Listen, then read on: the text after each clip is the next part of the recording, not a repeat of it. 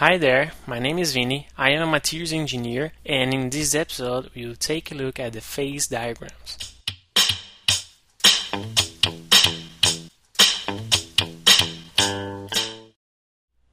We have already seen an overview of main things in the reality of materials, and one of the most important pieces of information for all classes of materials is their phase diagrams. Have you ever listened to it? If you have, that's okay, but you have not, that's okay too. We will focus on the phase diagrams of metals, and on account of that, I have to introduce to you the diffusion concept. First of all, we should remember that atoms could be considered as massive balls due to the Bohr model of atoms, as you might have listened in the third episode. Then, the definition of atomic diffusion is understood as the phenomenon of materials transport due to the atomic motion. For example, imagine you are going to the concert of your favorite band, but you're late and your site is close to the stage. When you arrive at the place, is already overcrowded and you still want to be close to the stage.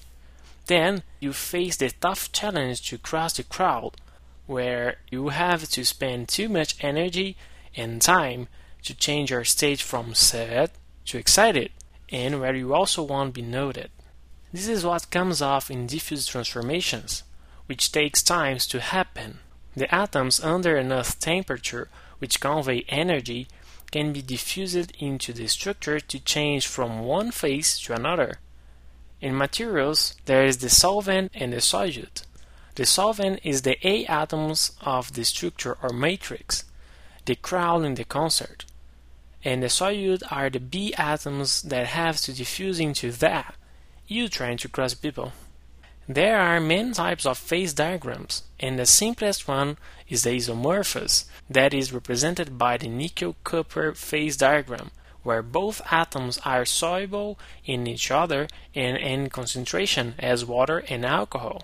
Continuing our example with A and B metals, the melting temperatures of both are different and also higher than one specific combined composition of them.